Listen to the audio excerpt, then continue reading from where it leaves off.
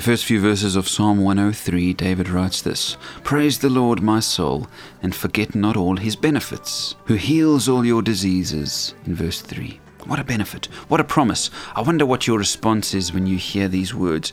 Are you skeptical? Maybe you think it's a lie. You've known people who've died of a disease. And so how can this verse be true?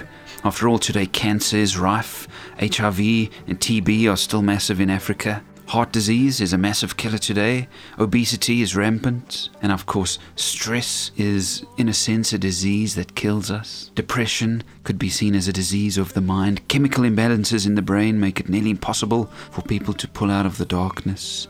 Addiction, in a sense, is sickness of the soul. And in the midst of all this, here's this promise from God in Psalm 103 to heal all of our diseases. Well, in one sense, there is the hope of healing from diseases here on earth. Jesus' ministry is filled with healing. He healed people with a touch or with a breath or with a thought even.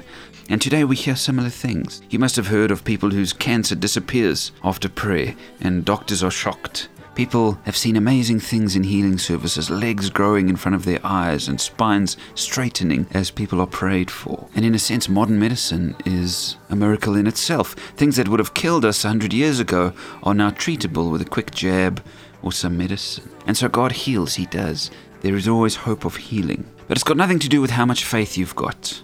Sometimes people with the strongest faith die. Other times those with no faith at all are healed. God is in control in the end. But consider this, sometimes being cured and being healed are not the same thing. You could be cured of a disease and still be broken and sick inside. You can be sick and diseased in your body and find God's healing for your soul anyway. And consider this, if we believe that life is eternal and that God promised His loved ones life beyond the grave, and we do believe this, if life is more than just our time on earth, then perhaps healing goes beyond our time on earth too. We will all be made whole when we pass from this life to the next, into the arms of God. And so in His wisdom, God healed some on earth and some only later. Trust today that God brings healing.